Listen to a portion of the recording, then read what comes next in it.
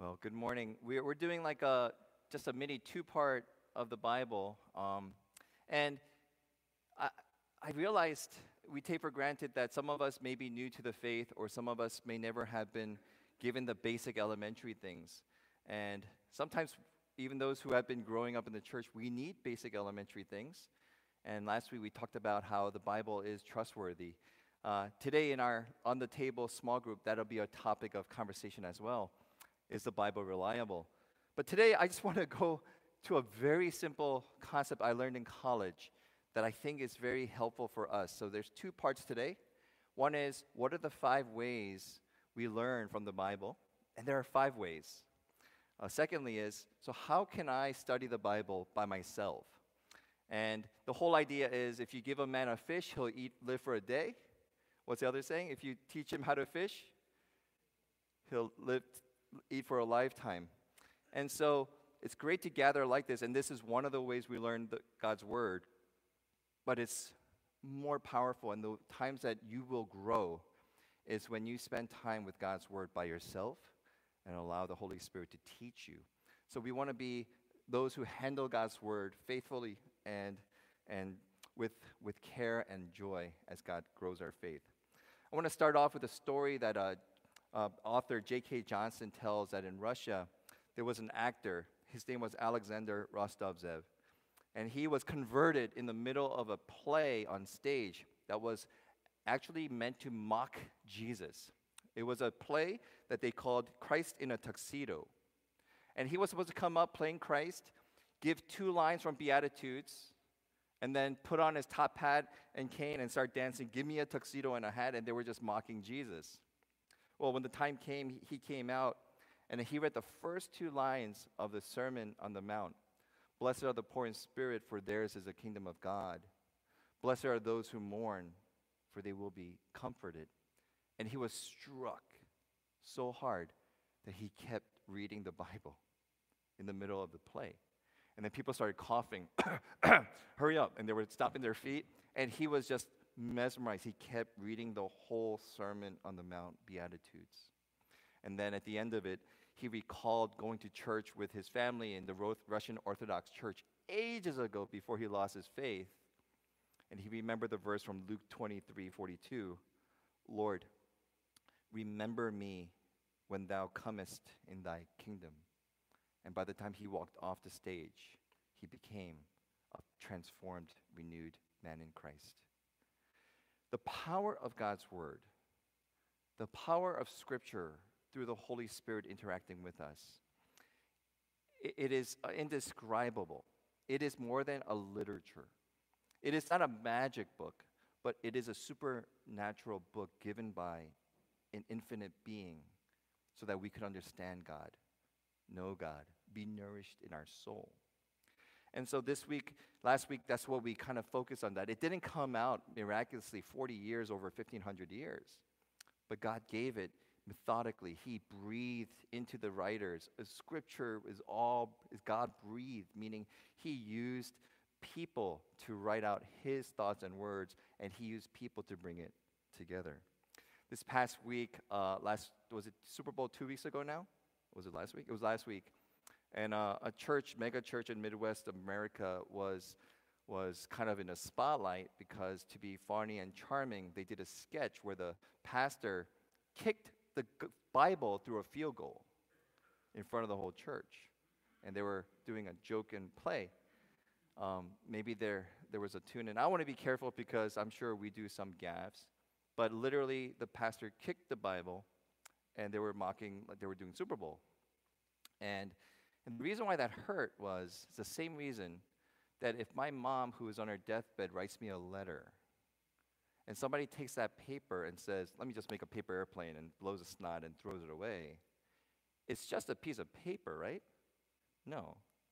It's a piece of paper, but the significance of the author and the implication of the person that gave it to me, the love that I have for that person, the words are rich when I know it's from my mom.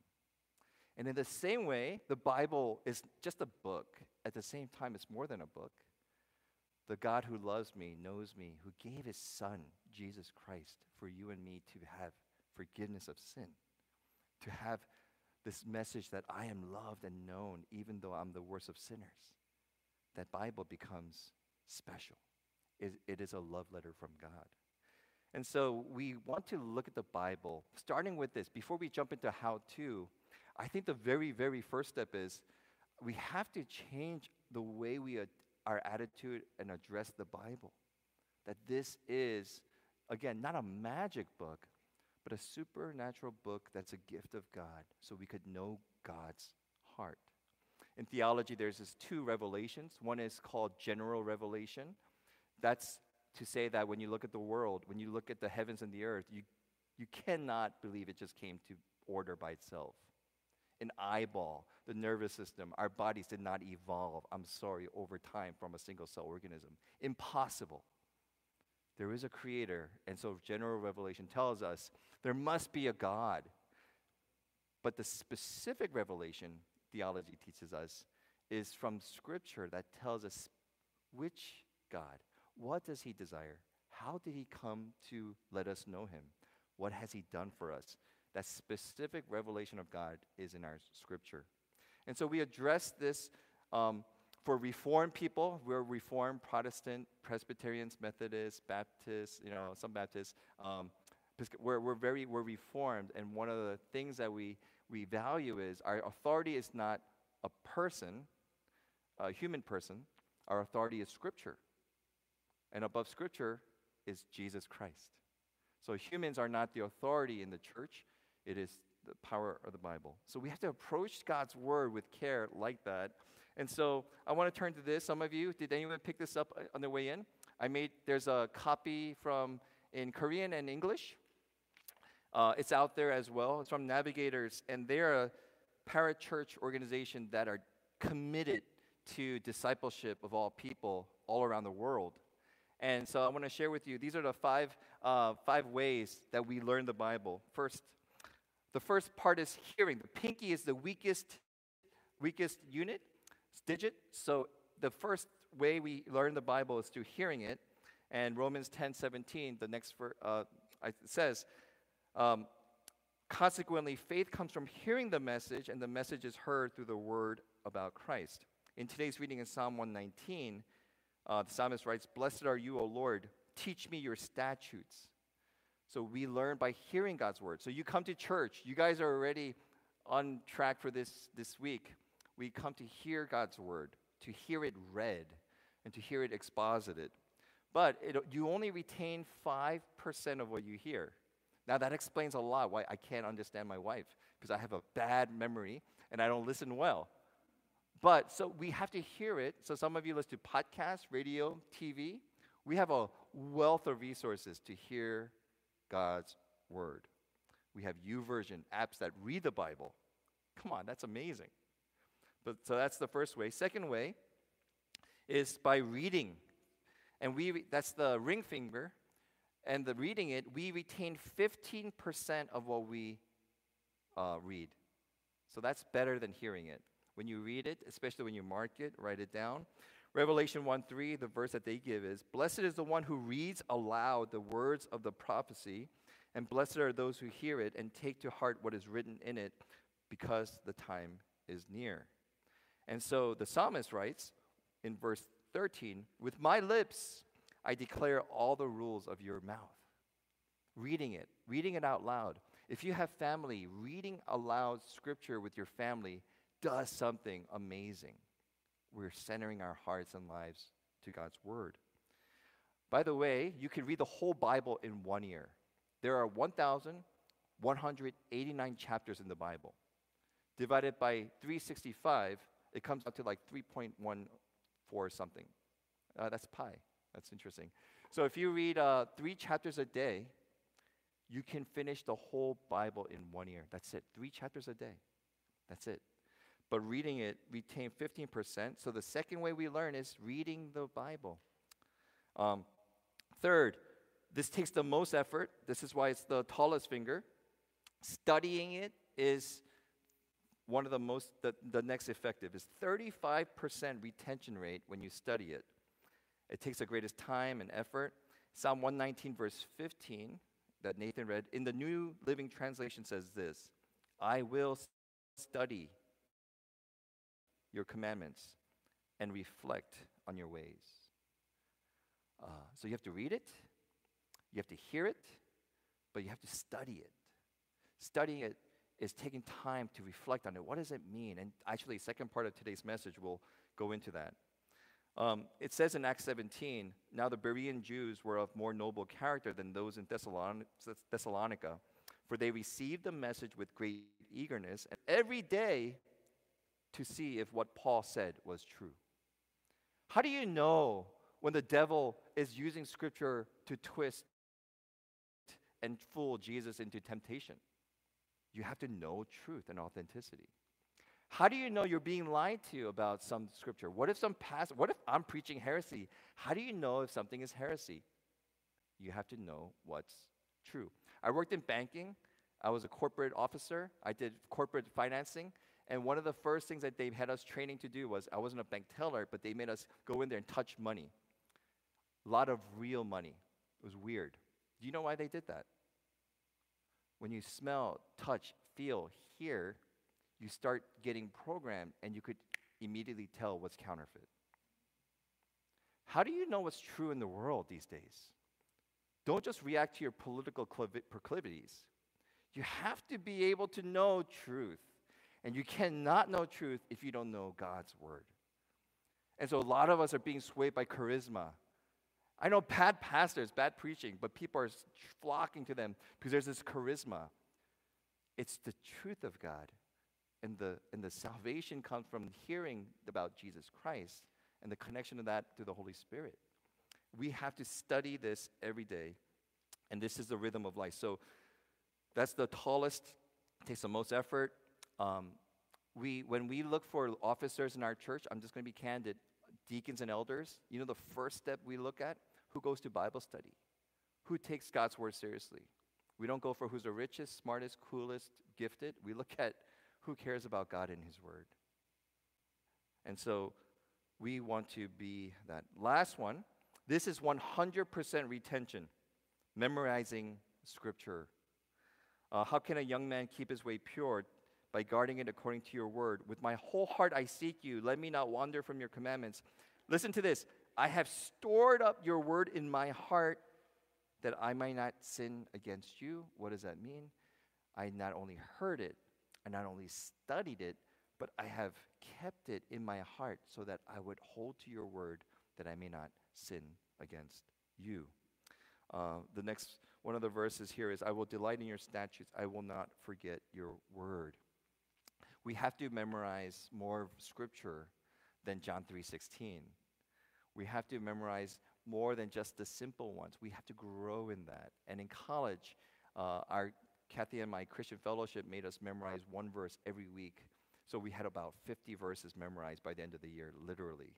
They were a little bit very brutal about it, but in hindsight, I was so grateful for those times. So one of the verses is Romans 10:9-10, that if you confess with your mouth Jesus is Lord and believe in your heart that God raised him from the dead, you will be saved. For it is with your heart that you believe and are justified, and it is with your mouth that you confess and are saved. How do I know this? Because I learned it at 19 years old, memorized it, internalized it. So when I share with someone, they say, how do I become a Christian? Do I go to church? Do I have to be good? No, let me tell you, Romans 10:9-10. That if you confess with your mouth Jesus Lord and believe in your heart, he was raised from the dead, you will be saved. So these things, the best scripture is a scripture you have. It's like camera. But to do that, we want to be able to internalize it. And all those things are the fingers, and it ends with the thumb and meditating. And if you read the handout, the thumb is very unique because thumb is the only finger that could touch all the other fingers. Did you ever notice that? And so what they're saying is in every part of the reading, hearing, studying, and memorizing, you can meditate. You can soak it. Right now, you're meditating with me. You're soaking in. And so the thumb helps you to meditate on the meaning and the purpose and the reason for this word. These are 5 ways that we learn scripture. So if some of us only go to church barely once a month, and that's the only time we hear coming to church and you're hungry for more, what's the next thing you do? Read through the Bible. Well, I want more. Start studying it. We're going to get to that. What's the next thing you do? Ship of our faith from now on. To you. So I want to kind of transition. We need to know this because if we want to find truth, what does the Bible say about marriage?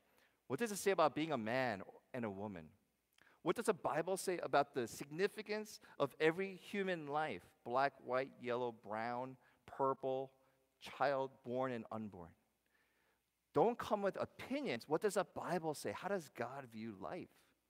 What does the Bible say about the poor, the imprisoned, about those hungry, about parenting? Bible has incredible insight on parenting. Are we following it?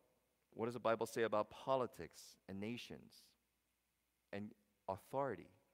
You know that the Bible says, hey, respect and honor your authority. And this is written to Christians living in the Roman Empire. Not because they're good, but subject to it, knowing that God is your ultimate king, but obey your authority until he comes.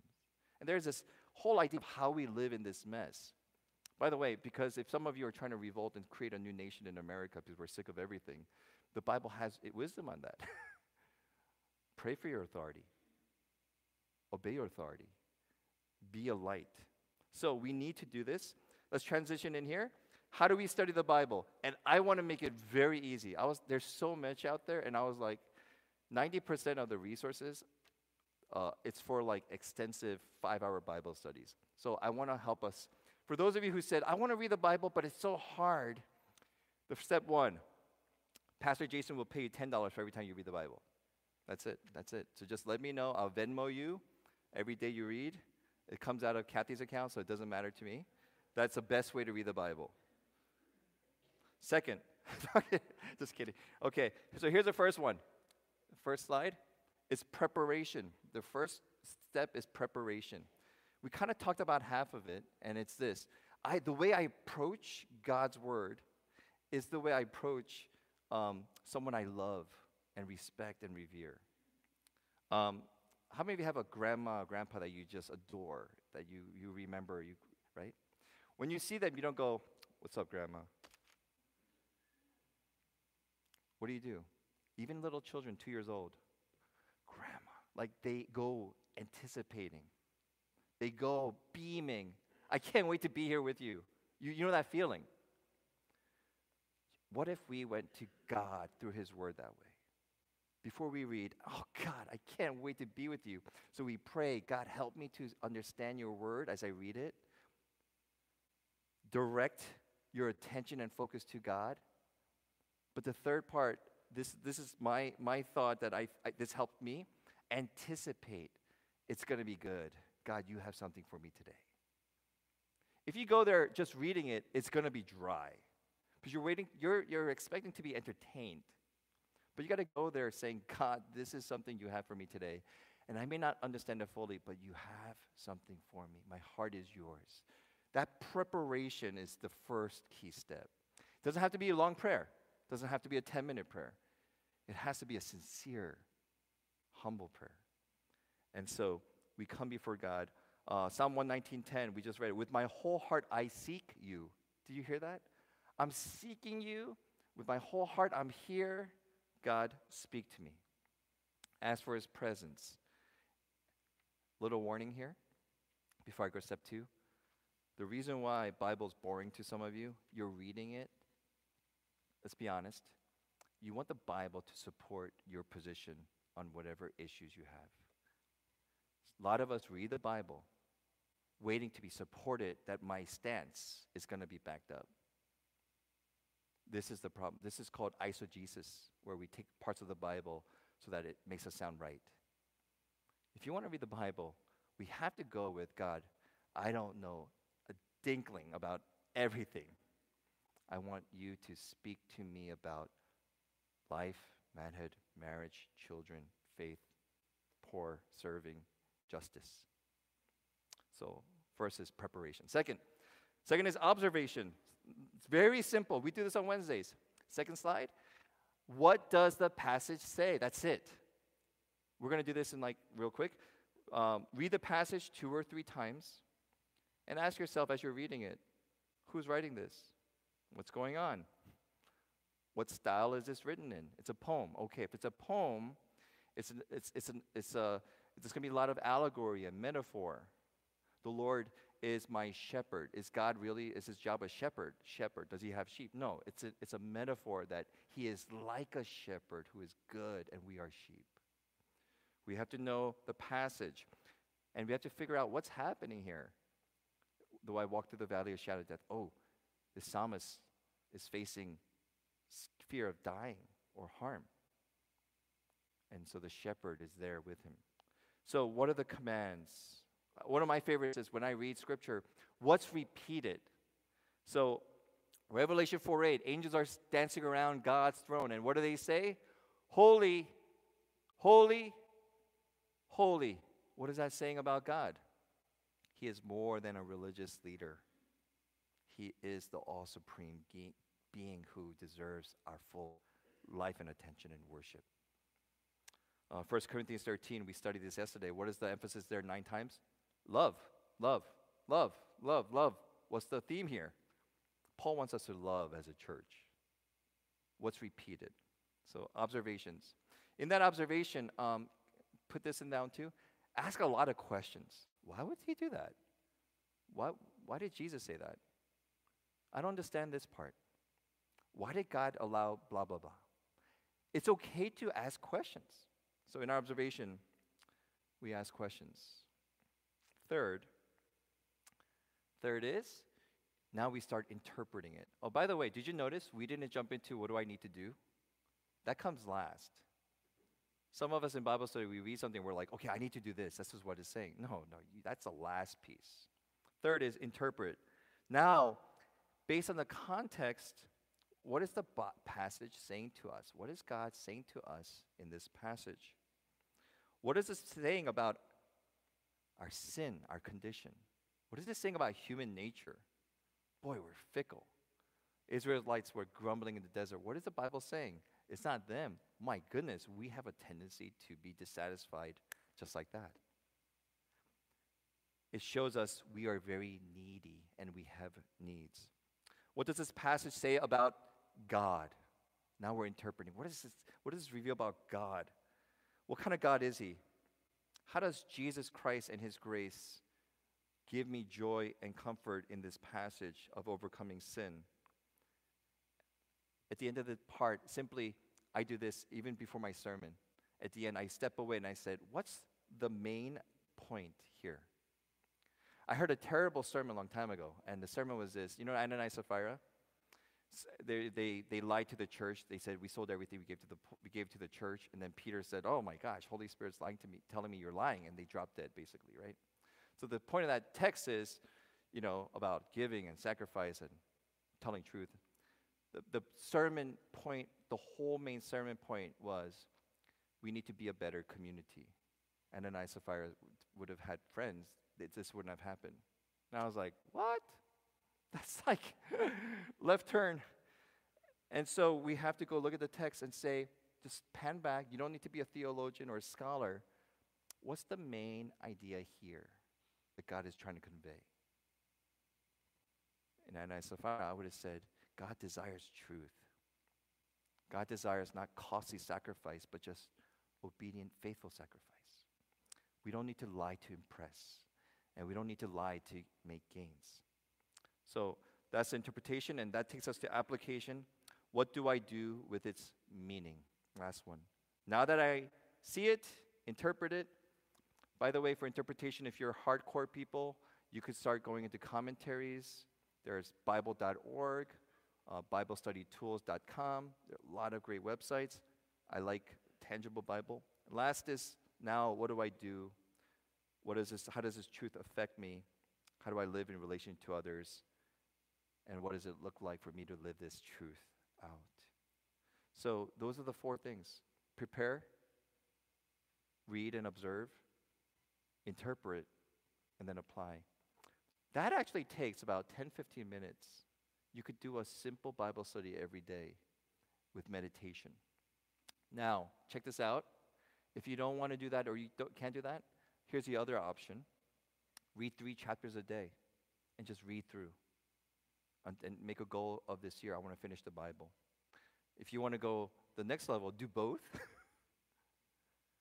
But wherever your soul is craving, let that go. A little side tip, if you have never read the Bible, start in the Gospels. John is usually preferred, but he's a little bit kind of symbolic, so go to Mark. So I want to show this up. Let's go. Just do a real quick in like 2 minutes. Mark 10:13 through 16. And they were bringing children to him that he might touch them, and the disciples rebuked them. But when Jesus saw it, he was indignant and said to them, "Let the children come to me.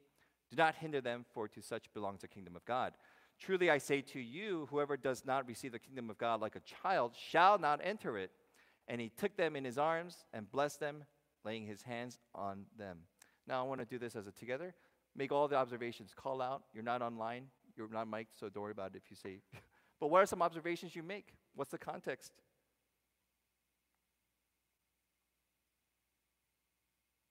Boy, you're so shy. Jesus is, who are the people here? Jesus, children. With children, there probably are parents, and then disciples. And then what's going on here? What's the observation? There's a little tension here. What's the tension? Disciples were rebuking children. So now there's a first question in this observation. Why did they rebuke the children? What were they rebuking? And then what does Jesus do in your observation? He makes a statement. Let the children come to me. For such is the kingdom of God. Truly I say to you, whoever does not receive the kingdom of God like them shall not enter it. And so what are we learning here? This simple thing. Jesus is in a crowd. People are gathering, and the disciples are saying, Jesus, the kids don't need to be bothering Jesus. Interpretation. What does it say about us? Sometimes we think that children or some people are not worth God's time. It's for the important adults. The children are just like distractions. Jesus is teaching, let him teach the grown-ups who are ready. And then Jesus turns the table and says, let the children come. But in fact, let me go further. You cannot enter heaven in God's presence and his kingdom unless you become like a child. Interpretation, I must become childlike. Application, how do I go from childishness to childlikeness? Observation, interpretation, application. God, where are the areas where my pride thinks that I'm more important than children? 2, here's a wild part. Who am I hindering from meeting God by my assumptions? You're gay. You're homosexual. You're transgender. You just stay out there. This is for the holy people. Is that what Jesus teaches? You're an adulterer. You're an alcoholic. This is for the important righteous people. And Jesus obliterates all that. Unless you all become like child, you cannot come. What does a child do? Children do 2 things really well. They're vulnerable and they trust. God, help me to be vulnerable to you and trust you, and by your kindness, receive me. Let me end with this. Our job, your last breath is going to be to sing how great thou art. When we die, our last breath has to be, even now, how great thou art. Meaning, your job and my job is very simple, is to love Jesus because he loved us radically. That's our job. Now, here's the question. What does that look like? Jesus tells us, John 14:15, if you love me, you will keep my commandments. It is not how enthusiastically you worship. It is not how much the song lifts your heart. It is not how you feel when you come to church. The real test of your love for God will be, I delight in your law, and on it I meditate day and night, and I desire to obey it because you are worthy and your words are precious. In my mind, that is the greatest sign that our life is truly loving God. Amen? And to do that, we need to know the Word of God. Let's pray together. Lord, we gather before you, and I just pray over my brothers and sisters here and those online that you would give us a hunger for your word as someone who's been fasting for 2 weeks hungers for food, that you would give us a unquenchable thirst to receive and read and to soak in the goodness that comes in through your scripture. God, we have clearly in America the abundance and wealth of scripture resources. God, would you give us the yearning and desire to know that that's where our souls and our hearts are fed, that your word is a living word. It cuts through the bones and the marrows and the sinews. And so, God, I pray for this church not to rely on simply podcasts or great sermons or even just radio, TV stations, and conferences, but God, that in the quiet moments we would seek after you through your word that you are speaking every day. God, make it so. Give us a revival as our hearts turn away from ourselves and sin. And by the blood and of Jesus Christ and his death and resurrection, we approach the holy throne of grace with confidence as we seek your face through your word. We pray this in your most holy name. Amen.